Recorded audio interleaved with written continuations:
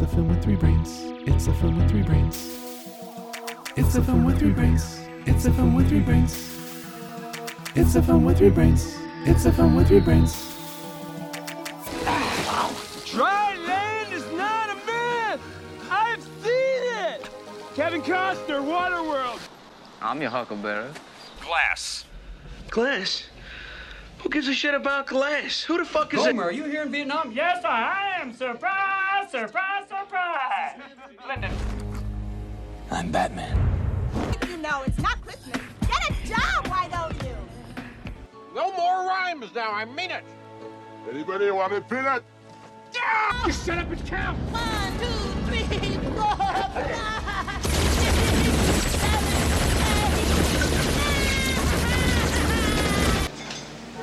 I'll have what she's having. You made a woman meow? 100. 100th episode. 100th episode. Oh my god, you guys are freaks. Arrgh, welcome to the Film with Three Brains. It's Sam in the port of San Francisco. Yar, this be shot in Chicago. Jeez. This is Cohen and Maplewood. So glad you could make it. Oh, well, I got nothing else. All I can do is do another R. I mean, come on. Yeah. All right. Landlubber. Yeah. Yeah. Feeling a little down because you got scurvy. Oh, boy. All right. So this is the Film with Three Brains. And today we're not actually reviewing a film. We are reviewing our own reviews. Talk about egotistical.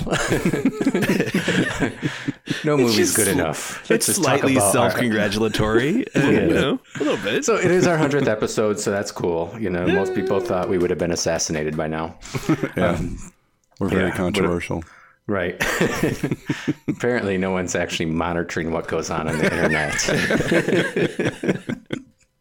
So we're free to continue.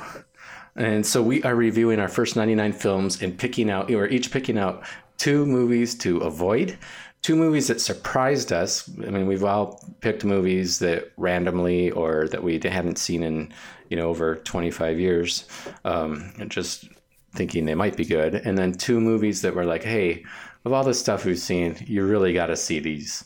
And so we each picked them independently. We have no idea what the others picked, and we're going to go through our list and tell each other why we're right and wrong. Sound good? Sounds great. All right. So what one do you want to start with? The stinkers, the surprises, or the must-sees? Let's start with the stinkers. All right. I'll be shocked if there's not overlap. Yeah, that'll be interesting. I thought it was a little harder to do than I thought. I thought a couple of them were like, okay, a couple of these are really bad. And I'm like, a couple of them like are just like, they're bad, but they're not worth mentioning. Like they're just forgettable. Like it's kind of weird. We watched all these movies in a relatively short time. And some of the movies at this point, even though we talked about them, I saw them all within this recent period of time, have ultimately just forgettable, except for like maybe one scene. I guess that's kind of sad, but anyway, what do you have, Sean, as one of your least favorites? All right, I'll start with an easy one, and a recent one. It's the same one as I had on my list. Yes, I bet there's overlap on this. Soggy Bottom, USA. What? Yeah, no. I had it too. Couldn't see that one coming, huh? That's on my list too. Okay, so. That's pretty awesome that we're unanimous on something. Yeah, I picked my bottom 3, and then I had my bottom 3, which were quite obvious to me, and then I think Soggy Bottom USA is actually the worst. Yeah, I think so. And for me, it's doubly annoying, or not annoying, but like doubly disappointing. Because I did have fond memories of it, or at least one fond memory. You had a fond memory of a dog fart. Yeah, but hey, it stuck with me for 30 years, or 35 years. Yeah, right. It was memorable. Having only seen it once. I mean, that's a powerful dog fart. Yep. I mean, we may not be shooting it, not being fair, because it, you know, if it's a dud, it has to be nearly unwatchable. I found it nearly unwatchable. I mean, it was pretty bad, but we still had a lot to talk about. We had, sure. It was kind of fascinating how weird and how much was going on, how many different movies were happening in one movie.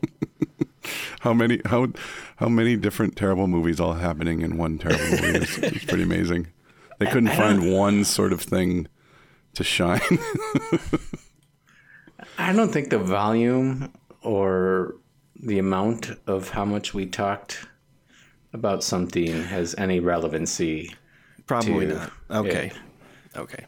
Because I'm gonna put out there that in the movies that we all just love, it's really hard to talk about them because you're like, you know, it's sacrilegious. Yeah, especially like really well-known films that everybody loves.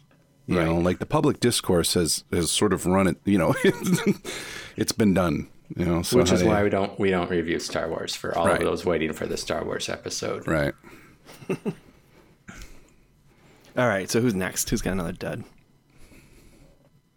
I got one. What is it? I put Race with the Devil. I had that in my short list, and I ultimately couldn't choose it because there were some moments that I found entertaining about it. Well, so that's the thing. I think like even Soggy Bottom had a couple moments that were entertaining, but I was just like, you know what? I would never recommend this movie to someone. I just can't see you know, because some of the movies that are bad movies, like Family Plot was not a good movie. It wasn't a terrible movie, but you're like, okay, well, if you're going to see, you know, Alfred Hitchcock's filmography, this is part of it. Mm-hmm. And I don't feel that the Race with the Devil has that part of like, hey, if you're really interested in so-and-so, or you're really interested in weird seance type murder movies, it just doesn't check any boxes for me. Sure. I would say this though, in defense of, I don't know if it's in defense of it necessarily actually, but I'll say it anyway. Yeah. It could have, like, there's a good movie to be made there. Oh yeah. I just don't like if they had made some decisions differently. Whereas something like Soggy Bottom USA, I don't think anything was going to save that. Mm-hmm. I think if Soggy Bottom USA would have been a cartoon and you made it more for like 5-year-olds or 8-year-olds, you'd have a better story. There could have been an endearing little. That's a good point. Comic. I think you're right. It did have kind of a cartoony feel about it. Yeah. When we talked about The Secret of Nim, I mentioned The Rescuers. Mm-hmm. That was basically Soggy Bottom, but it was better than that. You know, like if you turn Soggy Bottom into a cartoon, it still wouldn't be as good as The Rescuers. Not even close. Yeah. And I barely remember that movie, but I know it's better. Like there's a kidnapping, there's chasing, there's chasing in Soggy Bottom, but it's kind of like you don't care. I mean that's the problem. Is if you don't care what happens, and you don't care what happens, and you're not even amused along the way, then you're in trouble. Yeah. I did like Warren Oates in Race with the Devil though. There's something about that guy. Yeah. I don't know. I liked him too. I do like him. Mm-hmm. I did not. That did not make my short list. Family Plot did. Oh, but I mean, not my. Oh, not your two. My though. two. No. Okay. But it was in consideration, and I think the Alfred Hitchcockness has to factor into that because he's still want to look at. If it's still a matter of history to watch some of his movies. Mm-hmm. So, sure. I wrote that one out. Someone who's made so many masterpieces too, and then that. Right. It's kind of fascinating. Which makes it such a curiosity. Like, oh, guess he had an off day, month, year, whatever. He needs to stick to the serious stuff, I guess. Yeah. All right. What's your pick there, Co? Well, it was a close tie. Not a tie, but obviously because I picked one, but it was close. The one I did not pick was Missouri Breaks. The one I did pick was Midnight Madness.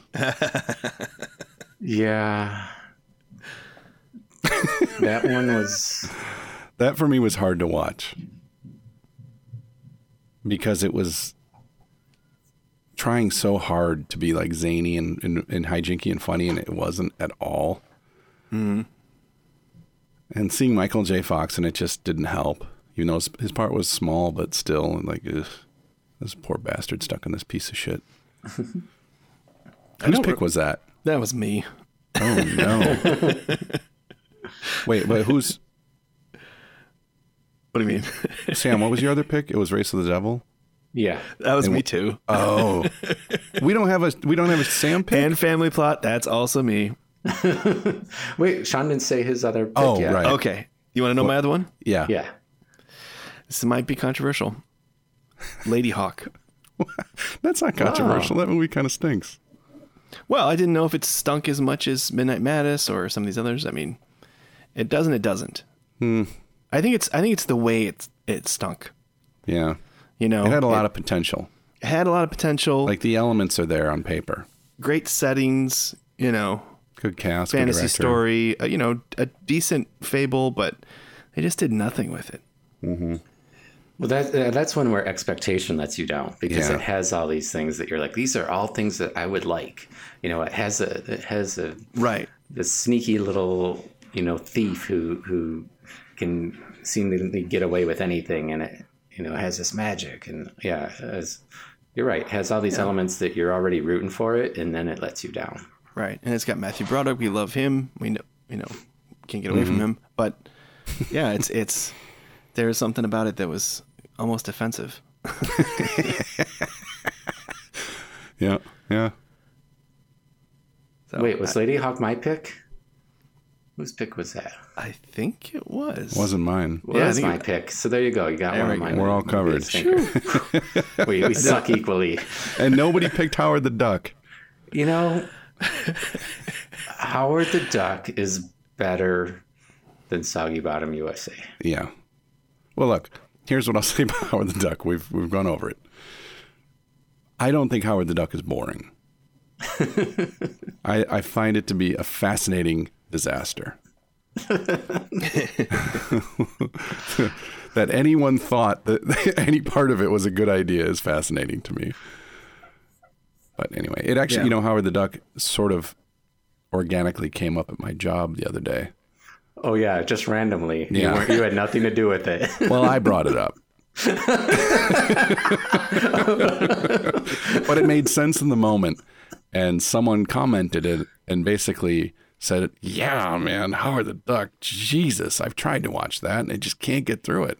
So, yeah, I can see that.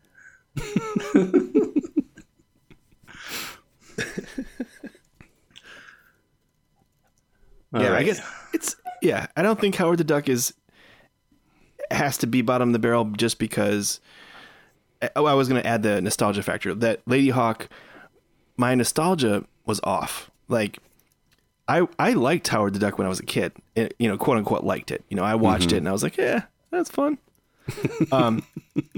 Lady Hawk, I thought I liked, like, I think I remember thinking I was going to like it, or I don't get it.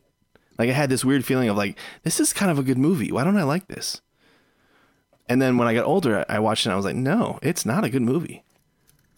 You know, whereas Howard the Duck is kind of obviously bad, but I forgave myself for liking it as a kid. And I was kind of pissed at my kid self for even remembering Lady Hawk. All right, that's all I'll say about that. All right, let's move on.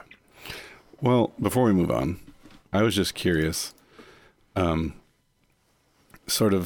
were our four total? Soggy Bottom, Lady Hawk, Race of the Devil, and Family Plot?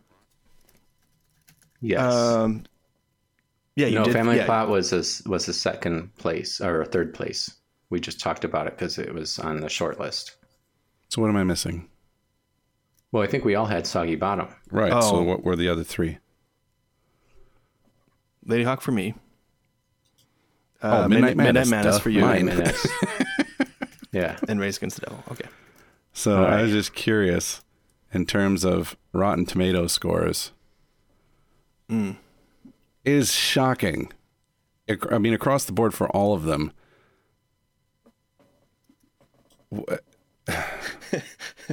I don't get it. Wait, hold on. Lady Hawk, Midnight Madness, Race of the Devil. Okay. They're all shockingly high. Oh, okay. Like, so you're comparing our worst. Well, I mean, I guess Race with the Devil is the lowest. The audience score is 54, so that's expected. But the critics is 64. But Midnight Madness audience score is 70. That doesn't make sense. 70. That's why people need us, because if they just trusted Rotten Tomatoes, if they just trusted the internet, they need us because they're like, we need 3 random dudes to help tell us where the internet's wrong. Yeah. Mm-hmm.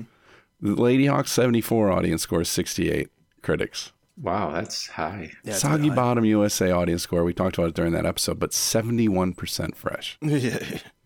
What the hell? I think I postulated that there are bots out there just moving up the audience score in bad movies so that they get royalties. Okay. Howard the Duck, 38 audience score, 13. Come on. Well, apparently we should have picked that. Yeah, what does that say about us? Have we lost our way? No. It's not us. It's everyone else. Pretty much. That is interesting, though. Those are some high scores. Yeah, it's weird. All right, well, we'll save the best for last. Let's do some surprises. Yeah. This was hard. Because I had a few. But what do you got? Well, you want me to start? Yeah. My biggest surprise was The Man with Two Brains. Wow. Because I didn't remember liking it at all. I mean, I didn't remember much at all, but usually, like, if you've seen a movie, you have some memory of whether you liked it or not, even if you can't remember it. And I don't remember not liking it, but I don't remember liking it even a little. I don't remember anything about even Soggy Bottom USA. I was like, well, I remember the dog was funny. Man with Two Brains, I remember nothing liking nothing about it. In fact, I never really cared for any of his movies, the old sort of slapstick ones, like I said during the episode before Roxanne, when his career and his performances started to sort of mature and become more about acting and less about, pratfalls and stuff. Mm-hmm.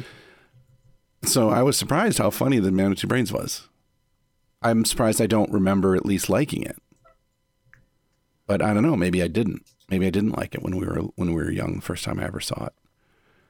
I was just surprised how much I enjoyed it, how much I laughed, how funny it was. I didn't expect it to be at all. I just thought I'd be like, all right. I mean, I like Steve Martin, so this is fine. But I mean, that's kind of the way my memory is of The Jerk. Just kind of like, I don't know, it's fine. I haven't watched that one in a really long time. Yeah, me either. But I'm like, he hates those cans. That's the one thing that I remember. Yeah, that's interesting. I feel like that's an honest pick because, well, I mean, why wouldn't it be? But you're lying just to.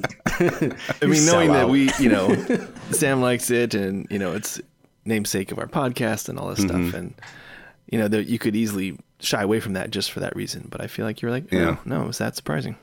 Mm-hmm. All right, Sean, you tell me a surprise. Okay. I have to go with Can't Hardly Wait. I mean, at least for one of my picks. Because I knew I liked it, but I was worried that it wasn't going to hold up. That it wasn't going to hold up, and it was nostalgia, that it would be more cheesy. I remembered it being just not working very well. And then, I watched it, and I don't think it was perfect, but I really enjoyed it. And I felt like it's one that I could say, if you like a teen movie, if you're into teen movies generally, put it on the list. Mm-hmm. I mean, we've done a bunch of them. We've done ones like 3 O'Clock High. We've done, Ferris Bueller, Election. Ferris Bueller, Election, Can't Buy Me Love. Mm-hmm. But those are all ones that people kind of put on their list. Yeah. And I think Can't Hardly Wait gets missed sometimes. Well, I also put Can't Hardly Wait on my top 2 serious? surprises. Yep, but for different reasons. Okay. Which is interesting. I agree with you for the most part of everything you said. None of that was a surprise. Like the things about it that worked for me, I remember liking, and it was better than I expected, those parts actually. So I guess that's kind of the surprise too. But the biggest surprise for me is how much I disliked the main character and his dipshit plight in that whole storyline. Right. And how gross it kind of was. I didn't remember any of that. I mean, I remembered it, but I didn't remember how, I don't know what the word is for it. It's just, it doesn't feel real at all. It doesn't feel believable. It feels like horse shit. It feels like some writer trying to be clever, I guess. I don't know. Right. Like the way they write this character and what he is doing for this movie throughout the movie doesn't go together. I agree. I was kind of the reverse. So I think I remembered that and not liking him. And that's probably why I was so surprised that the rest of the movie was so enjoyable, because I do kind of remember being like, this writing thing and the letter and all that, like in my head, that was most of the movie. And then there was like other scenes around that. Mm-hmm. In reality, it's just a couple, there's so much going on, so many characters that it doesn't take up that much time. And therefore it doesn't bug me that much. Mm-hmm. And I guess I will say in agreement with you, and sort of flies in the face of what I just said. I guess I was surprised that these characters are sort of are a little cookie cutter at first, and they're just sort of like the jock, the nerd, the this, the that, but they do achieve sort of a certain level of depth that I didn't remember. Mm-hmm. Like genuine moments here and there that I was sort of surprised. I was like, oh, that felt kind of real, and effective. Yeah. Which is, part of why most people probably like that movie. It's not, and the stuff that's funny is really funny too. Right. I think that's one of the things that stand out is the funny moments, and like how great that the nerd is. And You're right. That. Yeah. Yeah. And even though it's in the movie is about this guy, chasing this girl, and like you said, in a creepy way, all these other arcs happen. The cool jock is the loser for a while, and their nerdy loser is on top of the world for a while. And so it's fun to see these other arcs that give it a depth a lot of other movies don't have. Yeah. We forgot to mention 3 O'Clock High is another one of our teenage movies. I think I said that, but that's right. Oh, you did? Maybe. Maybe. As a penance. Usually ignore half of what you say, so it's possible that you did say it. All right, Sam, so what do you got? Yeah. So a surprise for me is it's kind of a surprise the same way The Man with Two Brains was a surprise for you. Was I put Groundhog Day as a recent one. And it was one that, like I said, and I associate with Sean because he's referenced it a number of times, but I'd actually never had seen it since I saw it when it first came out. And to me, it didn't have much memorable to it. It was just like, hey, this guy lives the same day. And watching it again made me realize like how good of a movie it is, how enjoyable it is. And then also we now have the perspective of time to be like, you know what, this movie was fresh and inspired so many other things after it, as far as the repeating and all that. So it's like, okay, I give it credit for that. But also just watching the thing the whole way through, and maybe it's because of who what's his name has become. My Bill Murray or Harold? Bill Murray. Sorry. My brain wasn't working for a second.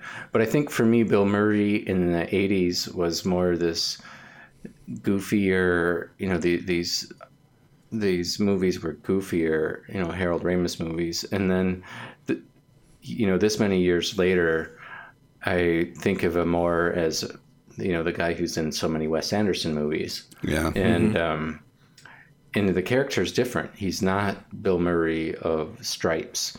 He's not Bill Murray Ghostbusters anymore. And it almost seems like this movie is a transitioning point for him for changing that role. And I really enjoyed his acting, and just, kind kind of watching him be this little more understated character. And yeah, it was one of those movies. It's like I knew I was going to like it, but I didn't think like a week or two later I'd still be thinking about it, being like, that movie was really perfectly done. Mm-hmm. Nice. I like that one. Yeah, that's a good point. I really thought about this being sort of a transitional role for him in his career and what was to come after. In much the same way I think of Roxanne for Steve Martin, where he stopped being one thing and started to evolve, and be something else. Mm-hmm. What did he do? I can't think of. I don't know what he did. Sort of on the tail of this. Oh, he did Mad Dog and Glory, which was a huge departure. Hmm. It was him and Robert De Niro, Yeah. I don't remember it at all. I don't remember Rushmore about this time. You mentioned Wes Anderson, but Rushmore was Groundhog Day was 93, Rushmore was 98. So yeah, it was pretty close around the corner there. Yeah. I mean, Kingpin's in there. He's in Ed Wood too, though. Yeah. Yeah, he went back to that same. I mean, he was asked to do that character for Kingpin, but yeah, I mean, he showed up, did 10, 12 scenes, and cashed his check. I mean, he was good. He was probably the best part of the movie, really. Yeah. Right. Anyway. And then, Lost in Translation was also a big turning point, I feel like, for him. Right. Oh, yeah, that was huge. A few years later, but yeah. Yeah. All right. So we got Can't Hardly Wait. We got Man with Two Brains. We got Groundhog Day. What do you got, Sean? What's your other one? Well, I was hoping you guys would. Oh, well, no, I'll go. I'll tell you what I was going to pick, and then I just changed my mind. I changed my mind on a technicality. I had put Sorcerer, and I feel like that's not proper because I had no real expectation other than I heard it was one to look at, and I picked it not having seen it, and I was surprised at how good it was, and so it belongs on this list, but technically it's not the surprise. The surprise part is kind of weak because of not having earlier expectations. So so anyway, I moved on. And my actual pick is Out of Sight. And the reason it's on there is because, it was kind of, part of the experience of watching it and then talking about it is really helping you define your opinion of it. Obviously we prattle on about it, but then at the then we're like, we actually understand what we think of it. And I remembered it as George Clooney being George Clooney and J-Lo. And, and I remember the love story. I forgot how funny it was. I forgot Albert Brooks was in it. I forgot how clever the whole thing comes together. Mm-hmm. And Don Cheadle and all these things that you, when you just think about a movie you're vaguely aware of, and you're like, I think I know what that is. And I didn't know. I didn't know, I thought I know and I didn't. So I was surprised at how much I enjoyed that. Because if we hadn't reviewed it, I probably would have gone the rest of my life and gone, Out of Sight. I don't know. Did I like that? I don't think I did. But I do. That's great. Out of Sight is not one of my must-see list movies, but it was in the running. So for me, it was, it's not a surprise because I've loved it since the first time I saw it, and I've seen it several times. I just like it more and more. I think it's so good. Do you think that's right to rule out a movie that you haven't seen first as a surprise? No, not at all. I thought I agree with you on Sorcerer. I might have picked that had it's just like I blocked it out of my brain or something. But that could have been a contention for me for biggest surprise too, because I really liked that movie. I think the biggest surprise and had no expectations for it at all. I'd never seen it. I was vaguely aware that it existed, but I didn't know what it was about. Sorcerer's biggest flaw is its name. Yeah. Yeah. The title doesn't go with the movie. And I just wanted to tag off of you mentioned Don Cheadle, because when I was trying to pick out, movies to see, I was like, I really liked his acting in Devil in the Blue Dress, and I really liked the movie too. And didn't end up picking that movie, but I was like, man, if anyone wanted to know about him and like his acting chops, like that movie's really enjoyable. And he adds such a level to it. And I know we talked about it, but I was like, it was almost enough to push it onto my must-see list. Mm-hmm. Yeah, he's great. Yeah, he is. So where are we here? We got a couple surprises. The final surprise was that Cohen's surprise of me picking Sorcerer, because I remember how taken aback he was, and that was the first time. That was the first of my many I have never seen this picks. So there was extra surprise there. Extra surprise. I think, Sam, you still have one more surprise to do. Yeah, so I picked a movie that I had not seen before as one of my surprises, and it's Death Becomes Her. Because I think I said in our review that I'd always kind of looked at the box, in the video store, and just kind of shied away from it. And just, I had no memory of it being anything. So when David actually picked it, and I was like, okay, I'll finally, see this or whatever.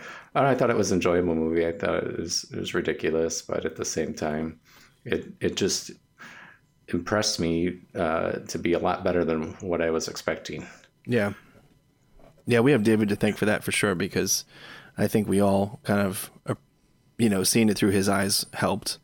Yeah. And also just being aware of it more. I don't think I don't know. Cohen, would you have picked that movie at some point? No, never. Yeah, I didn't have terribly fond memories of it. I saw it once when it came out.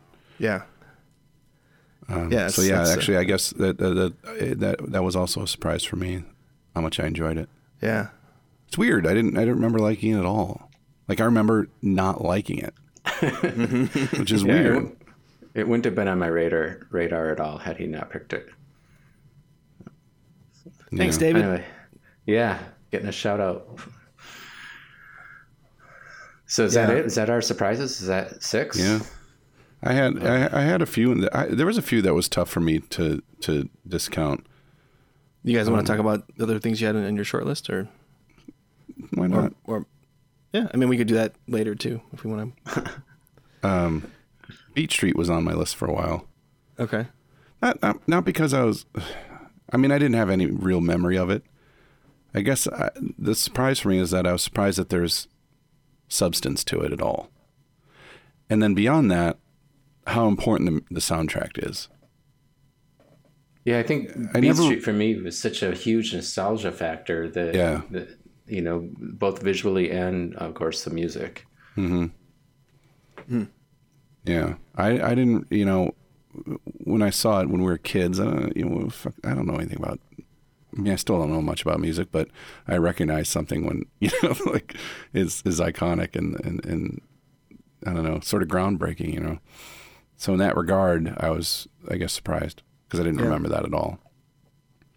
And then I thinking about Fitzcarraldo and Burden of Dreams, both of which I have seen, I hadn't seen in so long that, I like them both, but liking them was more a memory than a tangible thing.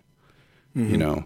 Like I remember liking them. I remember feeling, joy or whatever watching it. I didn't, I couldn't sort of access it. So I was surprised how fascinating it is, because I forgot so much about what happens in Burden of Dreams, about making that film. It's so fucking crazy. Yeah. Yeah, I really enjoyed that too. It was on my short list, and that was one I hadn't seen before. So for me, it was a total surprise. Yeah. Yeah. I didn't even consider it, but then, like I said, with Sorcerer, I've got another one that I had not seen before, so it's kind of weird to call it a surprise, but it's one that came out of left field. I mean, it doesn't matter what your expectations are.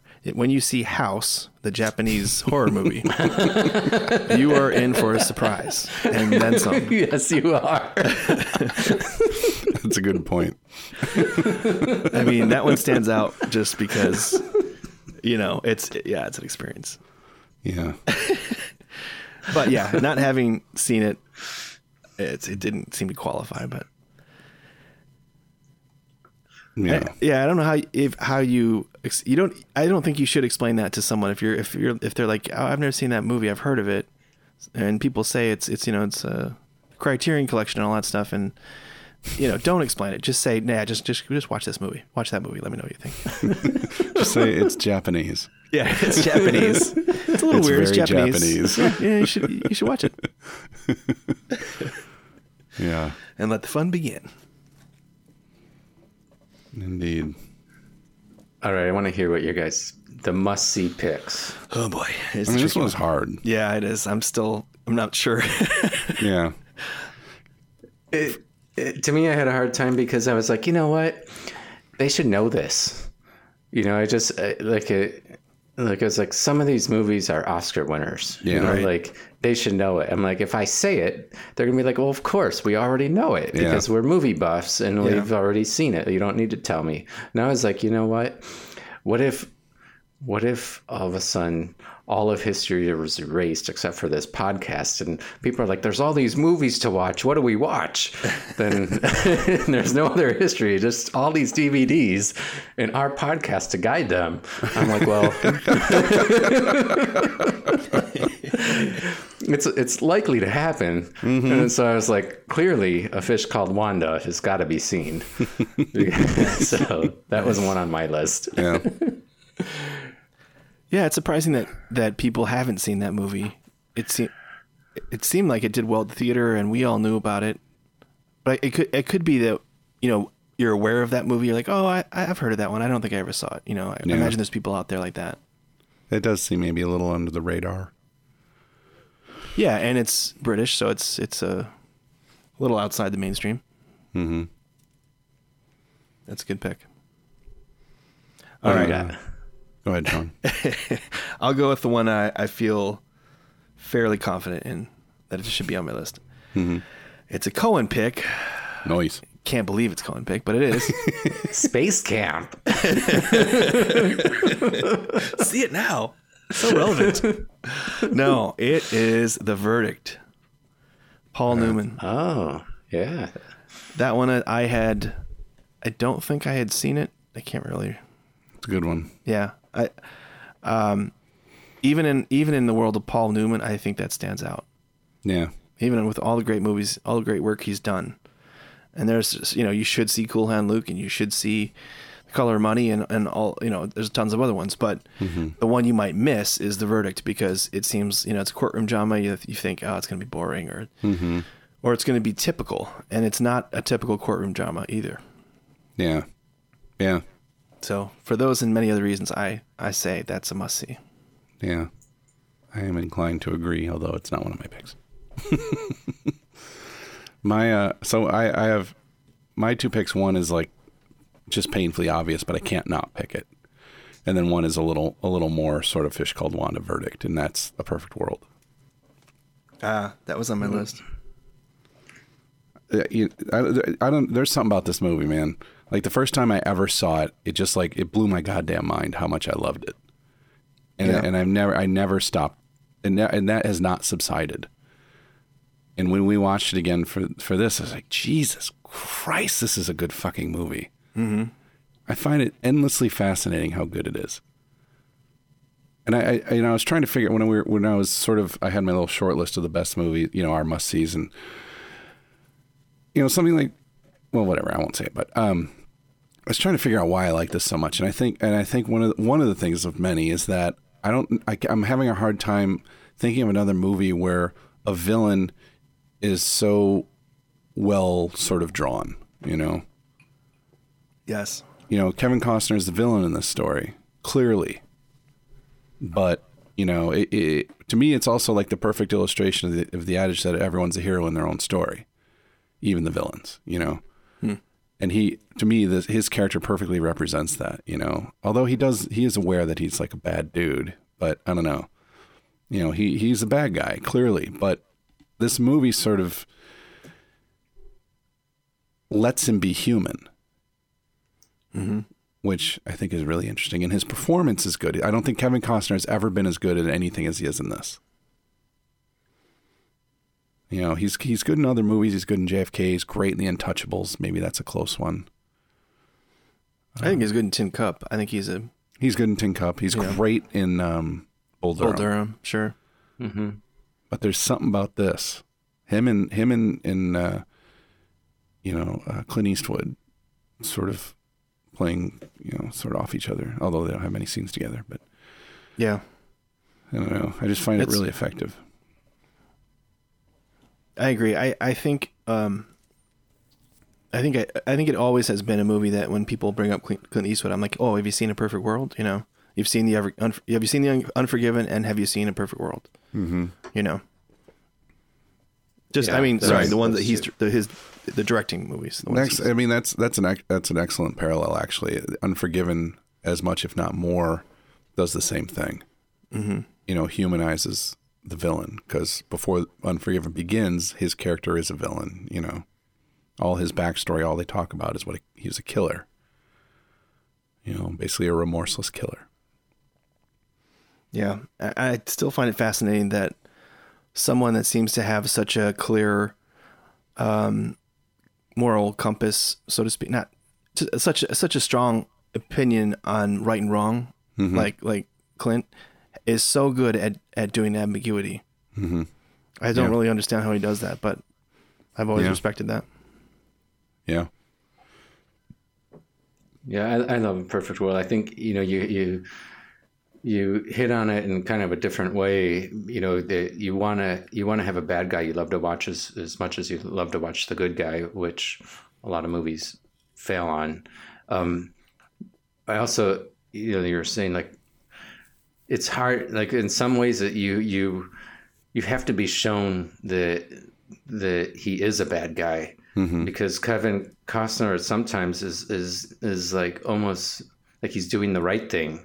You know, like you fall for him a little bit, is, you know, and that's what makes that scene at the house when they stop and you know, tie up the woman and all that. But that's what makes that scene so horrible to watch, because you realize, like, oh my God, he is not human. He's not living. He does have his own rules, and they are wrong. And even though sometimes they look like he's doing the right thing, he's actually doing the really wrong thing. Mm-hmm. So yeah, I really enjoy that movie. Good pick. Oh wait, that was my pick. Was that one of your picks? Yeah, I think. Yeah, I feel like you could change it if you want to have an extra one. No, that was not one of my picks. Oh, it was not your pick. Okay. No, I was just saying originally that was just one I really wanted to watch. Wait, who picked A Perfect World though as a movie? Oh, yeah, I did. Yeah. Oh, okay. Yeah, I love that one. All right, so pick one of my movies now. Isn't it your? went first. I went Verdict, and he said A Perfect World. So we're on your. Oh, and I said A Fish Called Wanda. Oh, I'm sorry. No, it's back to me again. Darn it. Yeah. Ugh. Okay. I can take the pressure off you, though. Please. I did pick one of your movies. Okay. You want me to jump in front of you? Sure. I picked The Princess Bride. Okay. It's so enjoyable from beginning to end that it's you know, I think that it's probably not off of people's radars really, but at the same time, it's like, hey, you know, you got to, I mean, a lot of our listeners and fans have kids, and that those kids can watch this movie. Yeah. You know, you get caught up in all the Disney stuff, and you kind of forget that there's this incredibly awesome movie called The Princess Bride, which I think to this day, all of us quote regularly. Sure. So that says something. Yeah, definitely. It was definitely on my list too of when I sort of made my long list and then shortened it. It was, you know, in my top 5 or 6 to choose the 2 from. It's nearly perfect. I have a hard time finding a flaw in it.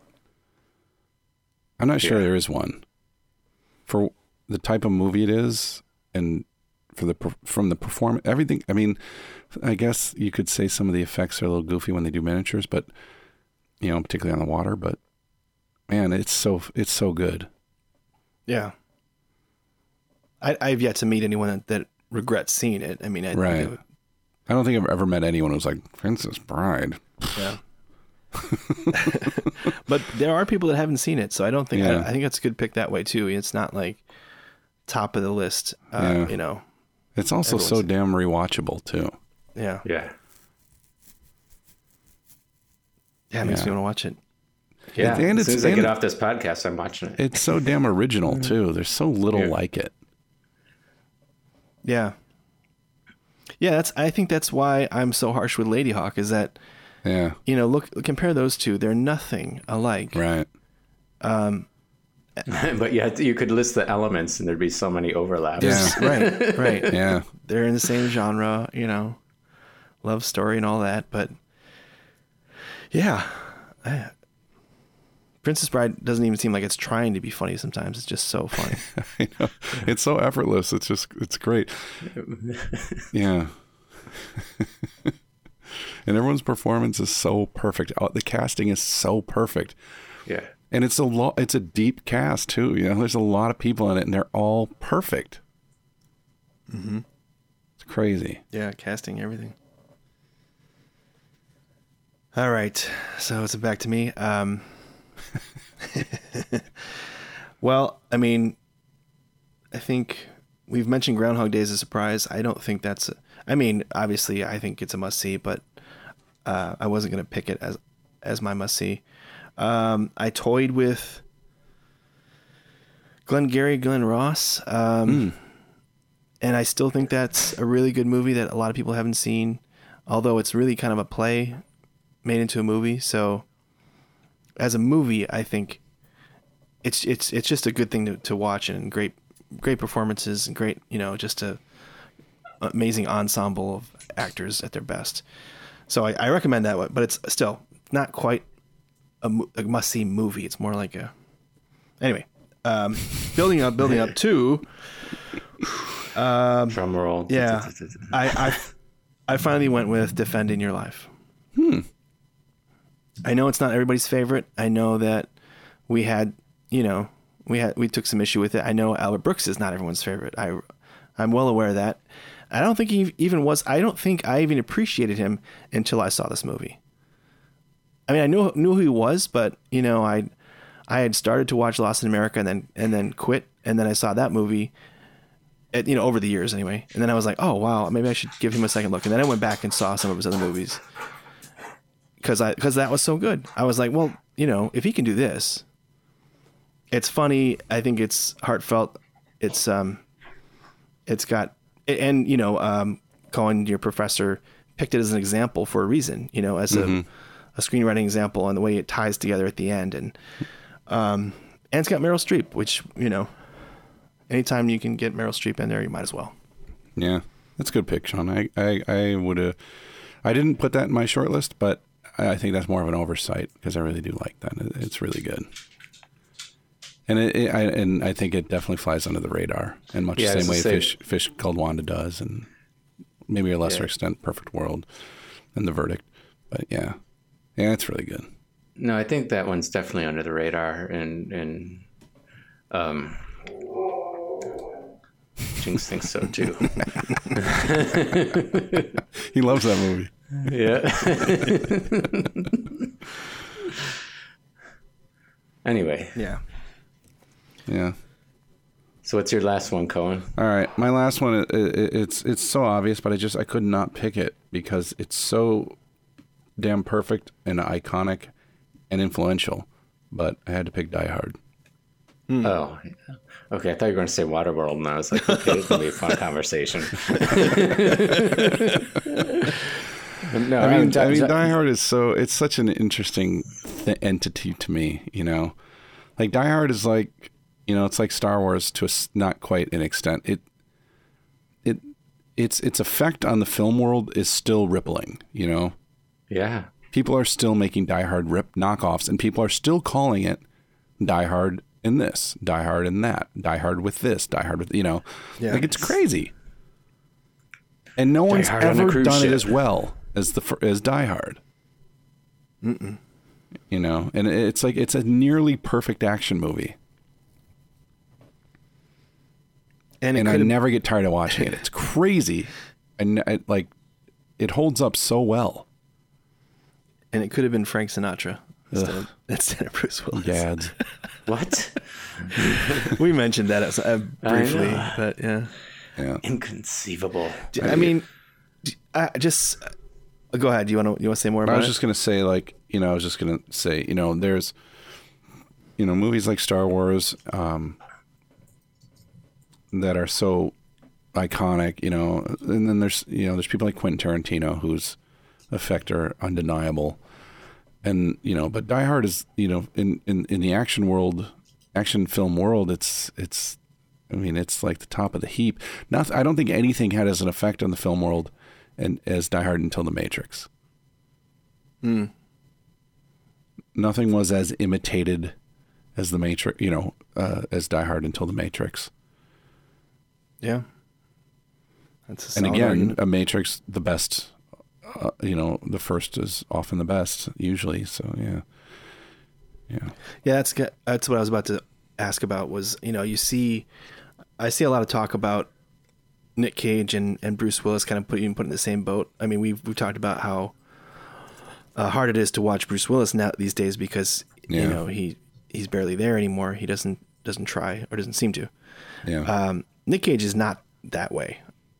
Right. If when people put them together, I kind of push back because Nick Cage. Well, Nicolas Cage is also he's still doing interesting films. Right.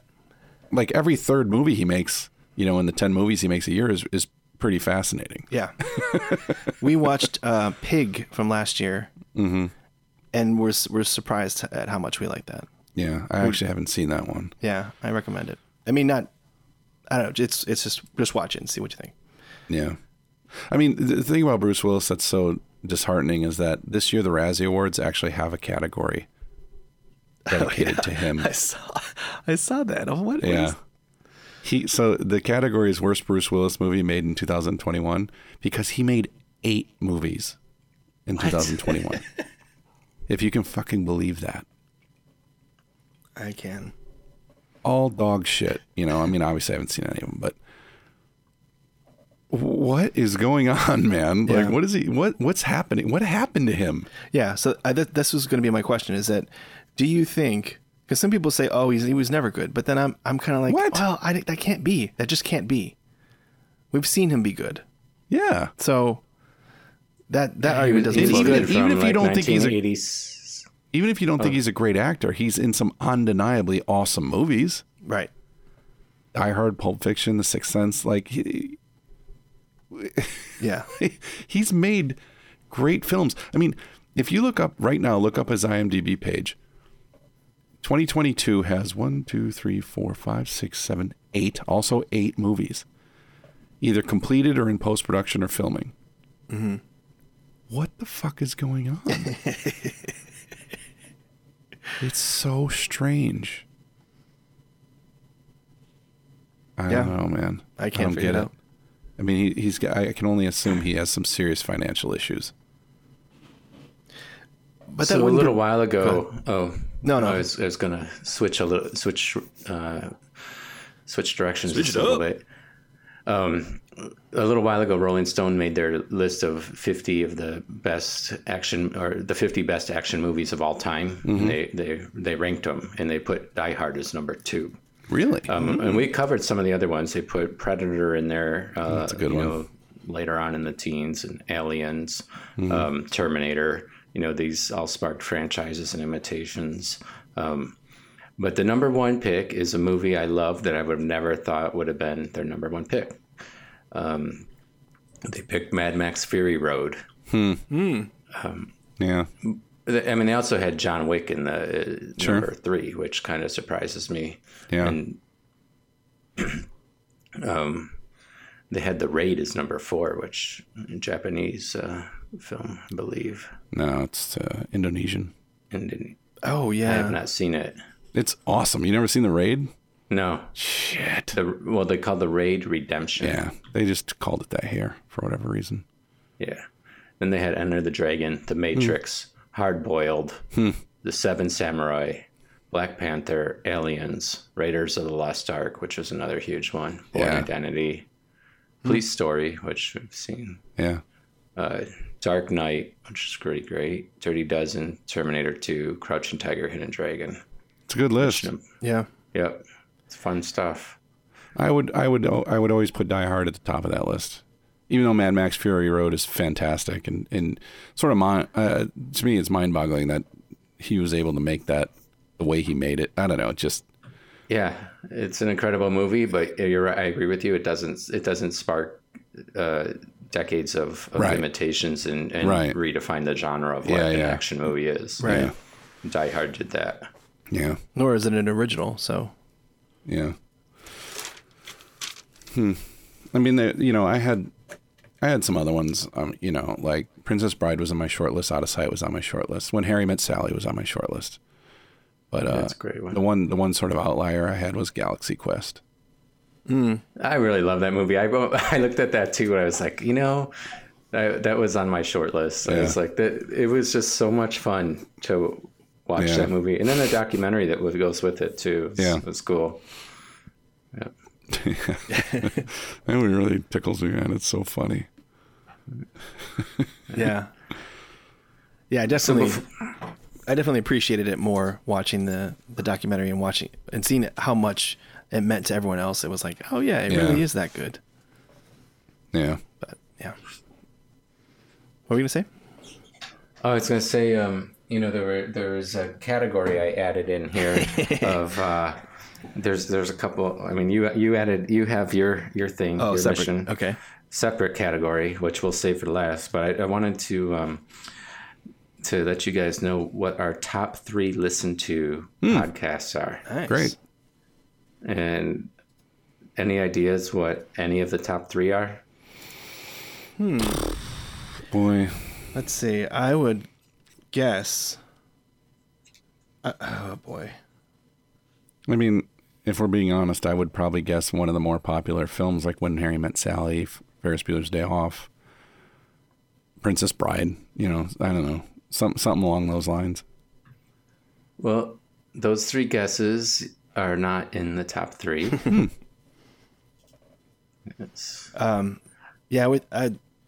I would think a somewhat earlier one, so there's more time for people to come across it. I knew you would try the logical approach. Am I barking up the wrong tree or not? Sounds like not. You are incorrect. It's kind of in the middle of things. Okay. Are you gonna throw out a name real quick just to try? Let's see. Middle of the pack. I'll go with Batman. Nope. No. All right. So if you go back to the beginning in Princess Bride, you are kind of right in that the early stuff had higher things, but Princess Bride was more like, I think, number 5 or so. And it is true that the first movie review does make it into the top 3, and that was Twins.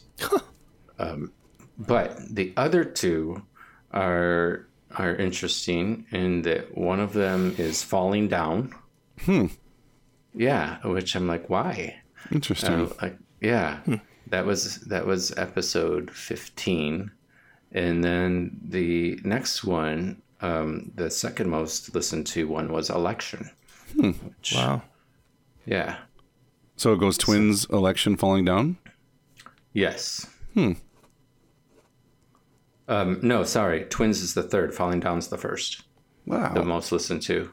Interesting. Yeah. But there's some others close by. What was 4?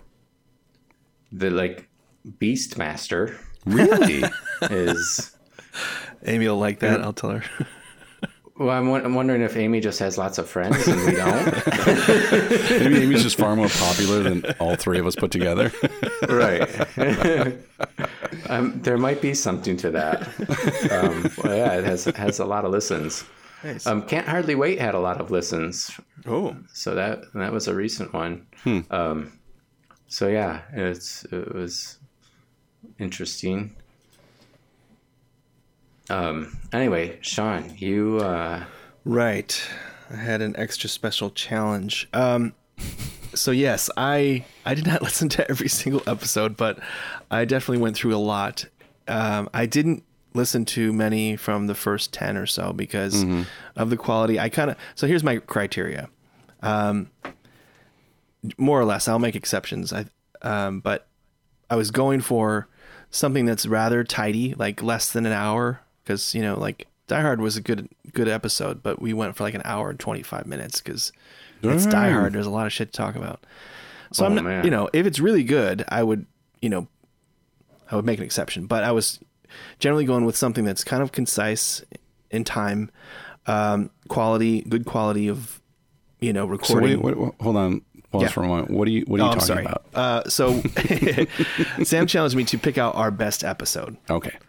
So the best episode to me has to be kind of trim, has to be in good quality. So, which kind of rules out almost half, like when I was listening to some of the after the first 10, obviously, we still were dialing in the sound as much as we can.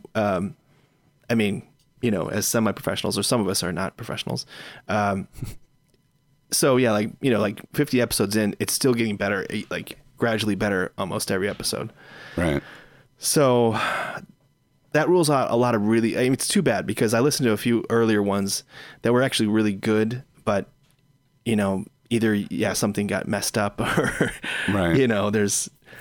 There's other parts of it that make for a less than perfect episode. But we're just doing this for fun anyway. It's not like I don't think anyone's gonna critique me on my on my pick, but I just wanted to explain what I was going for. Right. So yeah, in that list, I'll start with like one I wanted to, this is probably a sentimental pick, but of all the guests, I think the most fun was probably The Fly. Because that was Lady Sam, and that was that was good to have her on. She'll be happy that you said that. Yeah, and I think even more so, I think I was probably the worst one on the episode. I was listening to it, I'm like, man, I'm really screwing this up, in my typical way of just kind of meandering off into my own little thoughts. But it was still a good episode. It was fun. We all liked it. We had a lot of interesting stuff to talk about. And then, likewise, the Campbell guy was a very good episode. I thought it was a lot of fun. There's a little bit of a echo in there, so it wasn't perfect. But it's pretty enjoyable. So that's kind of where I'm heading. So then the top two, I'd say, by coincidence, Defending Your Life actually was a pretty good episode. Yeah. So that's probably number two. There's not a whole lot else to explain, just that it sounded good. I recounted a stupid story from my childhood wherein I drove off the road, which was a lot of fun for everyone but me. But so I like those stories. Yeah, that's some added value there. I would have picked The Princess Bride for the same reason, because that has probably the best story ever of Wallace Shawn in real life. I think of that story all the time. So do I. So yeah, if you haven't heard that, go back and listen to The Princess Bride. At least it's about halfway in. There's a funny story about Wallace Shawn. But overall, in all the many episodes I listened to or skimmed through, start to finish, I think our best one is When Harry Met Sally. That one wins. So that was Chris. That was Chris. So another guest. And I'll just take this opportunity to thank all of our guests. It was actually a lot more than I remembered. Anj, your nieces, there's Amy, of course, Lady Sam. They're all great. Every one of them are great. David, I'm forgetting some, but Byrne. Yeah, Pern. Yeah, actually, that was on the list too. Pern. I listened to the Pern episode. Very good. We went a little long on that one. Otherwise, it would have made the cut. So thank you to everyone who listens, and definitely to everyone who contributed. That is not normally one of the brains, but we really appreciate it.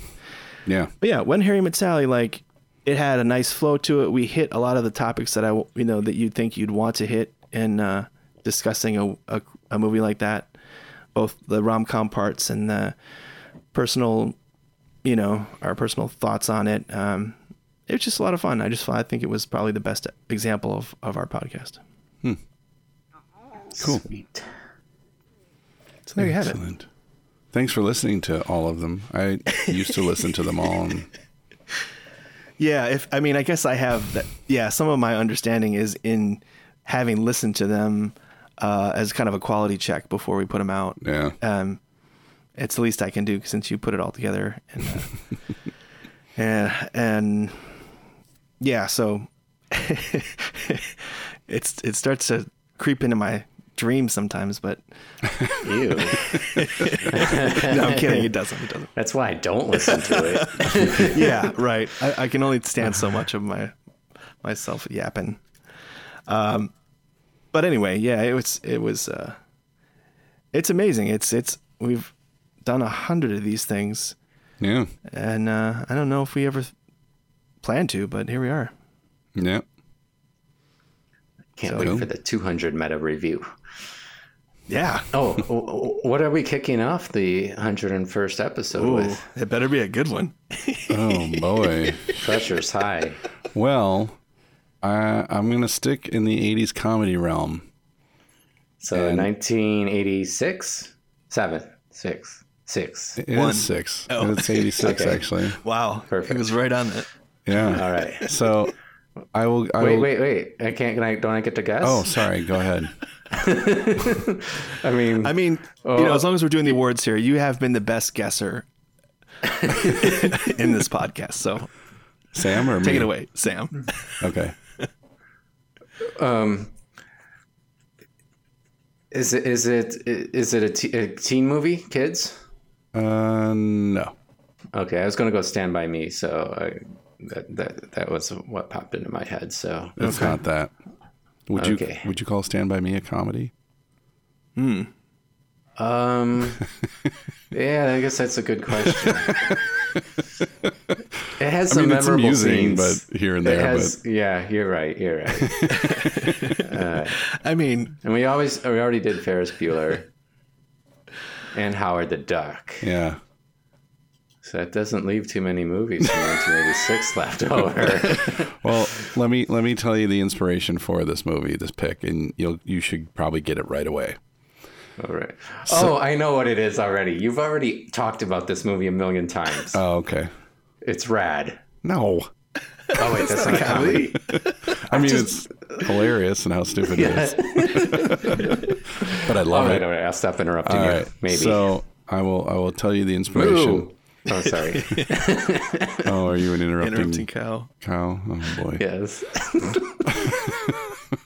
So, the other day, just like last week, I sat down and I made a spreadsheet of all the things my wife and I have done to this house in Maplewood since we bought it 2.5 years ago. Now we know the answer. I think I know too. On the count of 3. And I kept track of One, two, the three, cost of money each. pit. Yeah. Definitely. Sorry, so this is inspired by your own. Well, I wrote down all the things we've done and the cost of each project, and then tallied them, and it was appalling. It was terrifying. Yeah, don't do that. They don't recommend that you do. Yeah. So I think that's one of those ways to have a healthy marriage is to not add up the cost of stuff. Yeah. So, and when I was thinking about the movies to pick, I was like, yeah, I feel like I need the therapy of watching them go through this, because this is the movie's far worse than the reality of my life, for sure. That's good. But there are parallels, I suppose. Man. But anyway, I do. So in The Money Pit is a good example of a movie I have not seen in a really long time. Me neither. And I remember loving. I think I saw it at the love this theater. movie. Maybe with you, and that's the last time I saw it. Yeah, I don't know if I've seen it. I've seen bits and pieces. I don't think I've seen it in its entirety since I saw it in the theater. I'm not even sure who's in it. Is it Tom Hanks? That's Tom Hanks. Okay. Yeah, and Shelley Long. And Shelley Long. And a bunch of other people. But okay. They're the stars. Yeah. Yeah, so I remember loving it. And I have key scenes that I think are hysterical, in my memory of it. So I'm very interested to watch it, start to finish. And nice. To sort of see. It's that movie, Willard. Remember that movie about the rats? Sure. Or, yeah. Mm-hmm. Some reason I always think that it ends kind of the same way as that as the Money Pit. Like the house just folds in on itself and it's overtaken. And I know I'm just squishing together memories. Yeah. Why don't you throw Dead Alive in there? Because that house falls in there. I mean, that sounds more like Poltergeist at the end. Or Poltergeist. That too. There we go. Yeah, maybe that's what I'm thinking. Yeah. Anyway, that about involution and houses. Yeah. So, all right, good pick. Yeah. Yeah. Oh, where can one see the Money Pit? I do not know if it is available. Let me check. Is it our first Tom Hanks movie? I think it might be. Yeah, we're way overdue on him. That's crazy. It's on Amazon Prime, so sweet. You shouldn't have to pay for it if you have Prime. Yeah, that worked out. That is our first Tom Hanks movie, isn't it? That's insane. Huh. Yeah. The number of movies right in our time period that he's done isn't gotta be kind of a lot. Yeah. Well, I always have Big on my list of ones to go back to, which I love. And I've watched that's his. That's his Roxanne. That's his. Yeah, it is. His Groundhog Day. Yep. Huh. Oh, we better not talk about it now. All right. We don't want to give it away. Right. We're gonna keep the audience clamoring for more. Tune in for 101, please. Yeah. All right, that's enough movie buffs. I'm out. All right, Money Pit. Thank you for listening, as always. Yeah, thank you for listening to 100 episodes, because if you're listening now, you must be a diehard fan. You mean a movie of the fan Die Hard? Yeah. Or maybe you just discovered podcasts. All right, bye. All right. See you. Thanks, y'all. It's the Fun with Three Brains. Laugh, God damn it.